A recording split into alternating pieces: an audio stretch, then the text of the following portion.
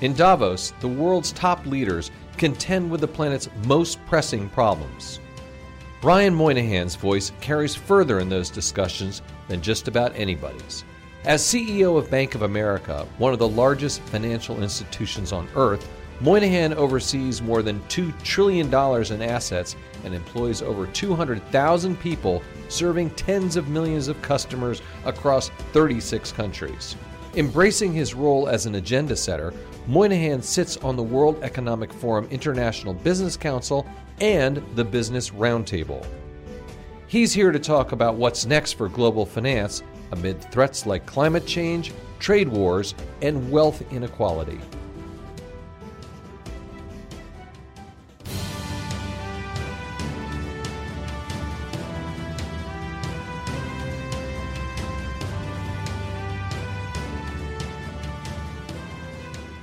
Hello everyone, I'm Andy Serwer and welcome to Influencers.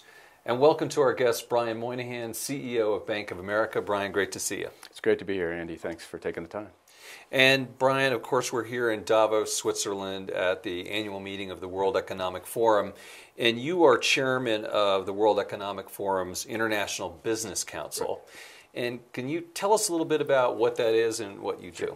I think it's best everybody to understand what it is. It's about 130 of the larger companies in the world, the CEOs, and it runs in partnership with the IBC, and there's a chairman's group and then a owners group. So there's three groups that kind of run together. But the IBC represents the largest companies, and this year we're working hard on trying to align stakeholder capitalism, Klaus's vision from 50 years ago that's progressed through the time, with sort of real metrics that can measure it, so we can show that companies can both make good money and deliver for their shareholders and teammates and customers and deliver for society. But how do we measure that to make sure we're doing it? Yeah, measuring, let's jump right into that because there was some talk that you are actually spearheading an initiative to sort of create some standards when it comes to ESG. Right, and so Klaus started 50 years ago, said we need stakeholder capitalism in response to the view that the shareholders are supreme, expressed by Milton Friedman and the others. You travel through time, and Davos has been a leader in trying to get convening all the different groups to talk about it. 2015, the UN says the Sustainable Development Goals are developed by 190 countries saying this is what society needs from the world to make progress. 2017, the companies in the IBC and beyond signed and said we will make progress on the SDGs. 2019, we got to then measure that progress and get the owners of the assets, the investors in the world, to the people that give the assets to manage it, the asset management firms, the operators, aligned around goals that show you're making progress. Otherwise, it's just talk, and that's the teeth we're trying to put into it. Real metrics using currently available systems, but getting them organized so companies can commit to them, disclose them, and show they're making progress on the SDG key pillars. And are you doing that this week? Are you making progress, meeting with people? We've been working on it. The group's been working on it. The WEF and the four accounting firms have been driving it for us, along with representatives of various companies. And so that has produced a white paper, so to speak, that is the start of going through the companies and sort of making sure we got it right from all the participants, from the operators, meaning companies like Bank of America, from the investors, Larry Fink and BlackRock, and from the owners, meaning the $3 trillion of clients we have in Merrill and our private bank who put their money with people like Larry. And so that's what we're trying to do, and that's the work of the next year or so. Yeah, do you have a timetable on when you think that this is going to be rolled out? Well, we're rolling it out today to that group, and then the idea is to codify it more. And we meet in the summer in August, and we'll hopefully get the work done. And there's no new metrics here. It's an organization of SASB and GRI and all these different metrics. They're just sort of conflicting metrics, or not necessarily conflicting, but just different metrics. Right. Well, so if you really want to back up and say, why do you need to do this? The SDGs require $6 trillion a year. A year. Okay, that's a lot of money. Yeah. We do about $2 trillion a year to support them. And SDGs are? The Sustainable Development Goals by the UN. To implement what the metrics are underneath those goals, it takes $6 trillion a year. The world's charities and the wonderful institutions that go through all that do about $800 to $900 billion of charitable giving a year, so not enough to make it. The endowments of the world have about $1.5 trillion in them. Again, if they empty them, not enough to make it. So, and the governments of the world are all operating at deficits and spend a lot of money on this stuff, but they don't have $1 trillion or $2 trillion to throw on the table across the board. Even the U.S. is the biggest government. So what's going to actually drive the success is getting capitalism aligned. So you move from our charity, which is $250 million a year, to our whole operating, which is $53 billion in operating expense, and how we position that with our suppliers, with our energy consumption, all to drive the change along the SDGs. And so if you think about that, our $2.5 trillion balance sheet doing business for our clients to help them make the change on the environment, for example, that's a $300 billion environmental program we're just kicked off again. That alignment between companies and the goals will help bring the money to get that $6 trillion funded. Without that, we're never going to make the kind of progress we'd like. Right. Greta Thunberg, the activist, just spoke here, Brian, and said that she didn't think any progress had been made when it comes to reducing carbon emissions. Right. What do you think about that? Well, the idea is, are we making progress? The answer is yes. Is the question fast enough? We should make it faster, and I'm a pragmatist. The debate about what might happen 50 years in the future can be avoided by people arguing about, in my mind, about the outcomes and the variables across 30 years or 50 years, a little bit of change in variables. And there's a great debate about whether people are overstating the impact of this and understanding that. That's all uninteresting in some ways. We believe, in the companies assigned the SDGs, believe we have to make progress in SDGs. So what are we going to do tomorrow to make a step? So we are carbon neutral this year. We actually completed it last year. We had a $25 billion, then went to $50 billion, then went to $125 billion. Environmental commitment we completed in 4 years. It was supposed to be 10 years. Now we're doing $300 billion over 10 years. And to do that, you have to have a business proposition. It's not just interesting work. It has to be really core to businesses. So we're driving that, and companies like ours are doing that around the world. So we have to make more progress. I completely agree with that. But the way is to get everybody motivated and pushing hard. For us to say we're carbon neutral and for an oil and gas company to say it's carbon neutral are two different questions, because that's their business and we have other businesses. But the bridge between it is, if we're going to provide funds to them, lending to them and stuff, we need them to be making progress. Society thinks they're making the transition happen, and you see oil and gas companies committed. That way we should lend to those companies to help make progress faster rather than divest from them, which won't help them at all. Oh, that's your take on the fossil fuel industry, that Right. you want to be a participant? We are a participant, Right. but what we want to do is we want them to drive themselves to make the change. So we did a Do you ever talk to them about actually absolutely. impacting The that? two, on the International Business Council, Right. a bunch of oil and gas companies and electric power producers, et cetera. So I was on a panel with Lynn Good, who runs Duke Power, and she's on the IBC, and we were going down the panel, and she's was talking about her commitments to her company as a power generator to reduce its carbon emissions by half by such and such a date and higher. And the people just let it go by without thinking, without sort of saying, wow, And I stopped the crowd and said, wait a second, think about that. That's a power company. If they're moving that with that kind of pace, and we are saying we need more alternative energy to meet our goals, that business system will get more progress. And so, yes, we got to make more progress. We got to make it faster, but we got to do it in a aligned way. Otherwise, we're dependent on the charity or the tax benefits or something to drive it. And so, we are the largest green bond financer, and those go into companies and make changes. We did a deal with a power company and made a simple covenant, for lack of a better term. If we're not 50% alternative by such and such a date, the interest rate goes up. I mean, you seem really passionate about this. Yeah. You're really running a bank also, right? Right. Because at the end of the day, we're only going to be as good as society.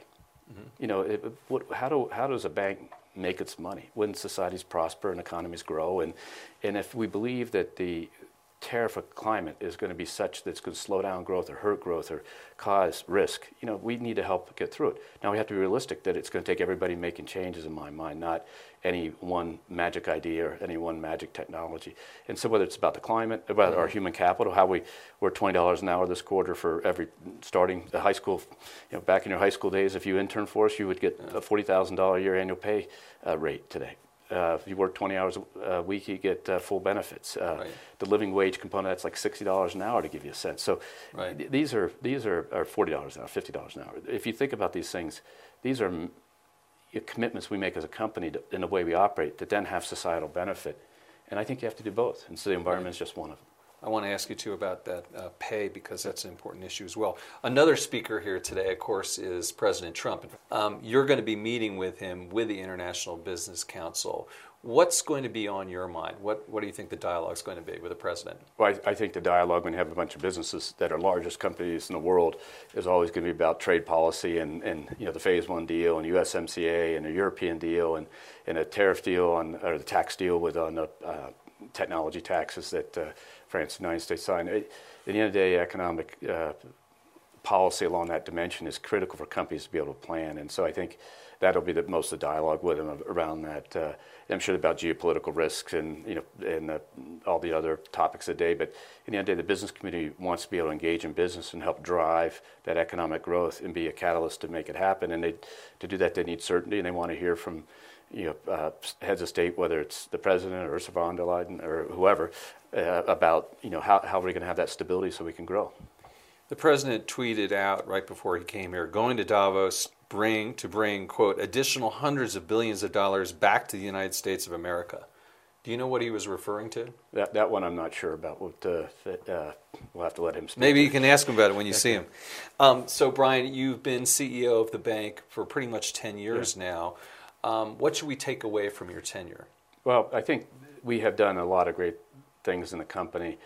And often when people think of my tenure, it started in 2010, January 1st. So that you had the crisis sort of starting to come through, but the aftermath of the crisis was severe. And as the largest mortgage lender in the country, one of the largest credit card lenders in the country, all the things that were going on with unemployment and the mortgage issues and all that affected our company dramatically. And so a lot of people shape up the first half of the decade about that. But the reality was underneath that we were investing $3 billion a year in new technologies, expanding our mobile platform, expanding our digital platform. We were retooling our whole branch system. We were changing out all ATMs to ones that you can touch with a phone. So the interesting thing is we were both, we walked and chewed gum. We basically dealt with the issues that we had to put behind us. And people say wartime, peacetime, but we had, that was the wartime. But on the peacetime, we were investing heavily. And so after a decade of that, people are now seeing record earnings in 2019, record earnings in 2018, more record in 2019. They look at it and say, where did this come from? You say, it was always there. It's as we cleaned away the issues of the past, you could see that earnings stream come through for the shareholders. And that leads to top shareholder returns against the industry, against the peers, et cetera. When you think about it from customer score is the highest. Teammate scores the highest, and the team has done a great job to balance all the constituencies. And during that 10 years, $2.5 billion of charitable giving, $50 billion of low and moderate income development, largely around housing, 20 million volunteer hours by our teammates. Right. So we made progress on the things that are important. Our environmental commitments I talked about. That's the interesting thing. We've been able to both deliver great returns, 15.8% return on equity last year, and deliver for society, and improve the company, all during a time when people were concerned about what was going on. And it took a while, though, for the stock to respond. And the stock has basically tripled since 2016. Right. It's up from $3 in the spring of 2009 to, 35-ish today. But did you ever have doubts? People doubted you. They said, we don't know if he's the right guy for the job. Did you ever have doubts yourself? No, because we had a great team, and they knew what they were doing. It was helpful to have people from inside the company understand what got us in there, and we have lessons learned that we never want people to get. And now you're 12 years. The first signs of the cracks were 2006. So you're 13 going to 14 years after housing started going down. And so we always have to remind teammates that things don't always go right.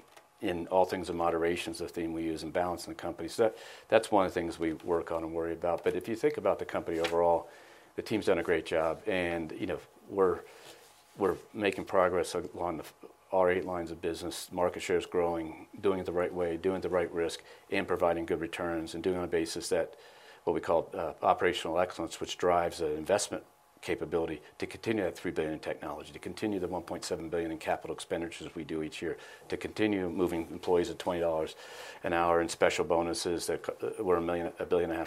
These are all important things to help drive the company. Yeah, where do we go from here then with B of A, though, Brian? You guys have talked about doubling the consumer business. You have an opportunity there, you think.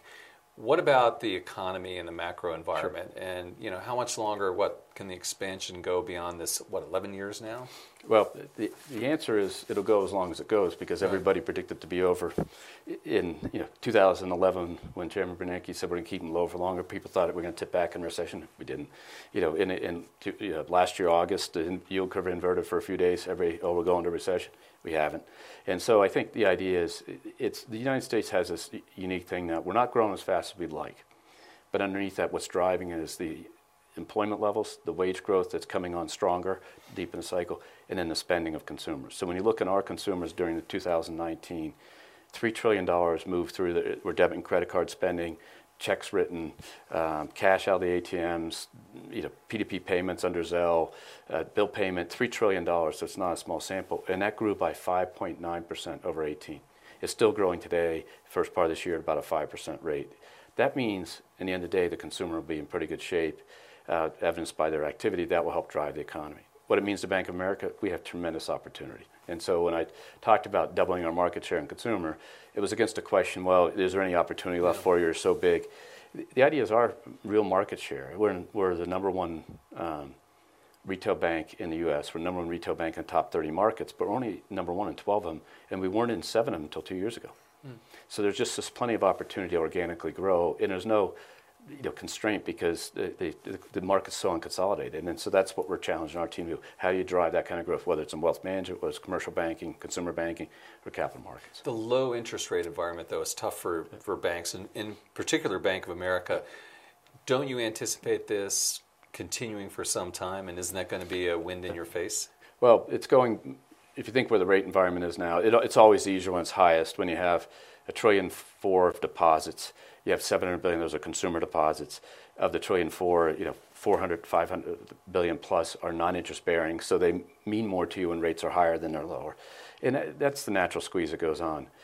But the reality is the current rate environment is only back to where it was a couple of years ago when we had then record earnings. So we can do it because the cost effectiveness and how we've invested and how we've driven the cost down. For 2 or 3 years, we've been operating a cost in the company basically flat to slightly down. For 10 years, it's come down every year. The last 3 years, it's flattened out because we got a lot of stuff out. But that operational excellence enables us to make more money and have operating leverage, even if rates aren't exactly where it might be easier for us to make the money. Yeah, I mean, it's not great for your net interest margin, but you can still get the job done. And why is bond trading so good for you guys right now? Well, when you have what happened in the fourth quarter, where there was a lot of volatility because of a lot of activity, a lot of volatility because a lot of market activity, rates were moving around, currencies were moving around, things were being resolved and unresolved, all that's good. But the caution I'd say to people, if you look at fourth quarter of 19 and fourth quarter of 16, for basically all the industry participants, it's relatively flat. And what happened was we came down as an industry and came back up. Some people came down more because of the difference in their business model, some people didn't. So I think we have to be careful that we run the markets business that Tom Montag and the team run to really deliver for investor clients and help bring the companies to market.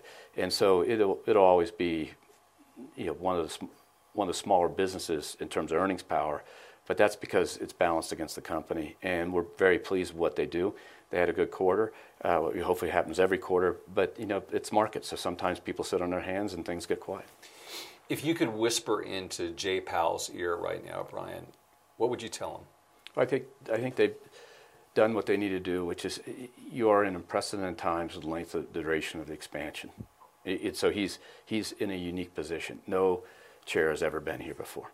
And what they've done is watched closely to see where the impacts of things outside the United States or the impacts of things, slowdown in business confidence or spending in 2019 as you sort of went through the inventory correction and the equipment spending fell off.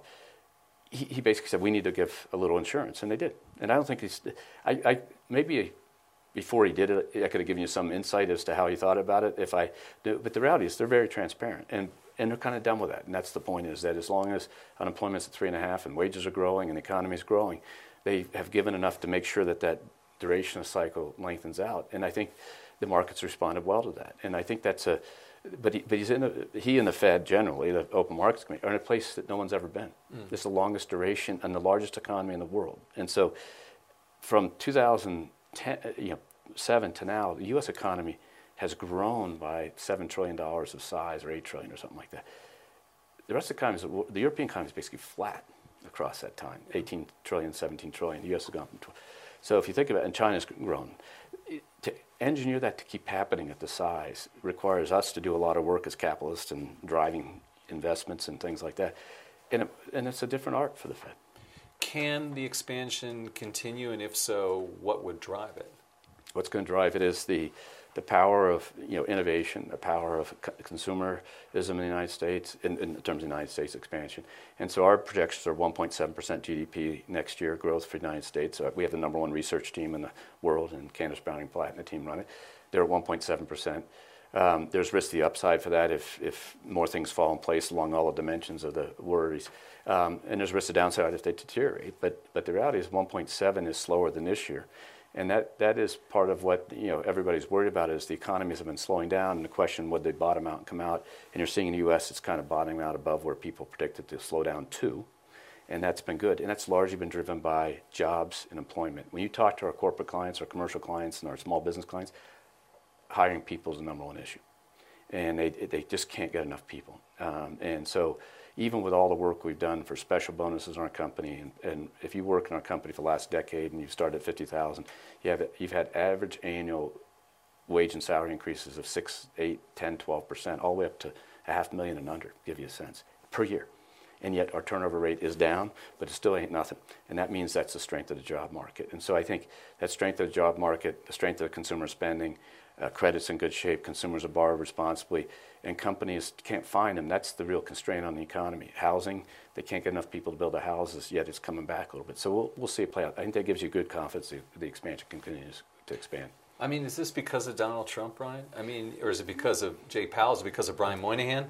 Animal spirits? I will tell you this. We've been in business since 1784 in the oldest parts of our company, and Brian Moynihan's will come and go, presidents will come and go, chairs of the Fed will come and go.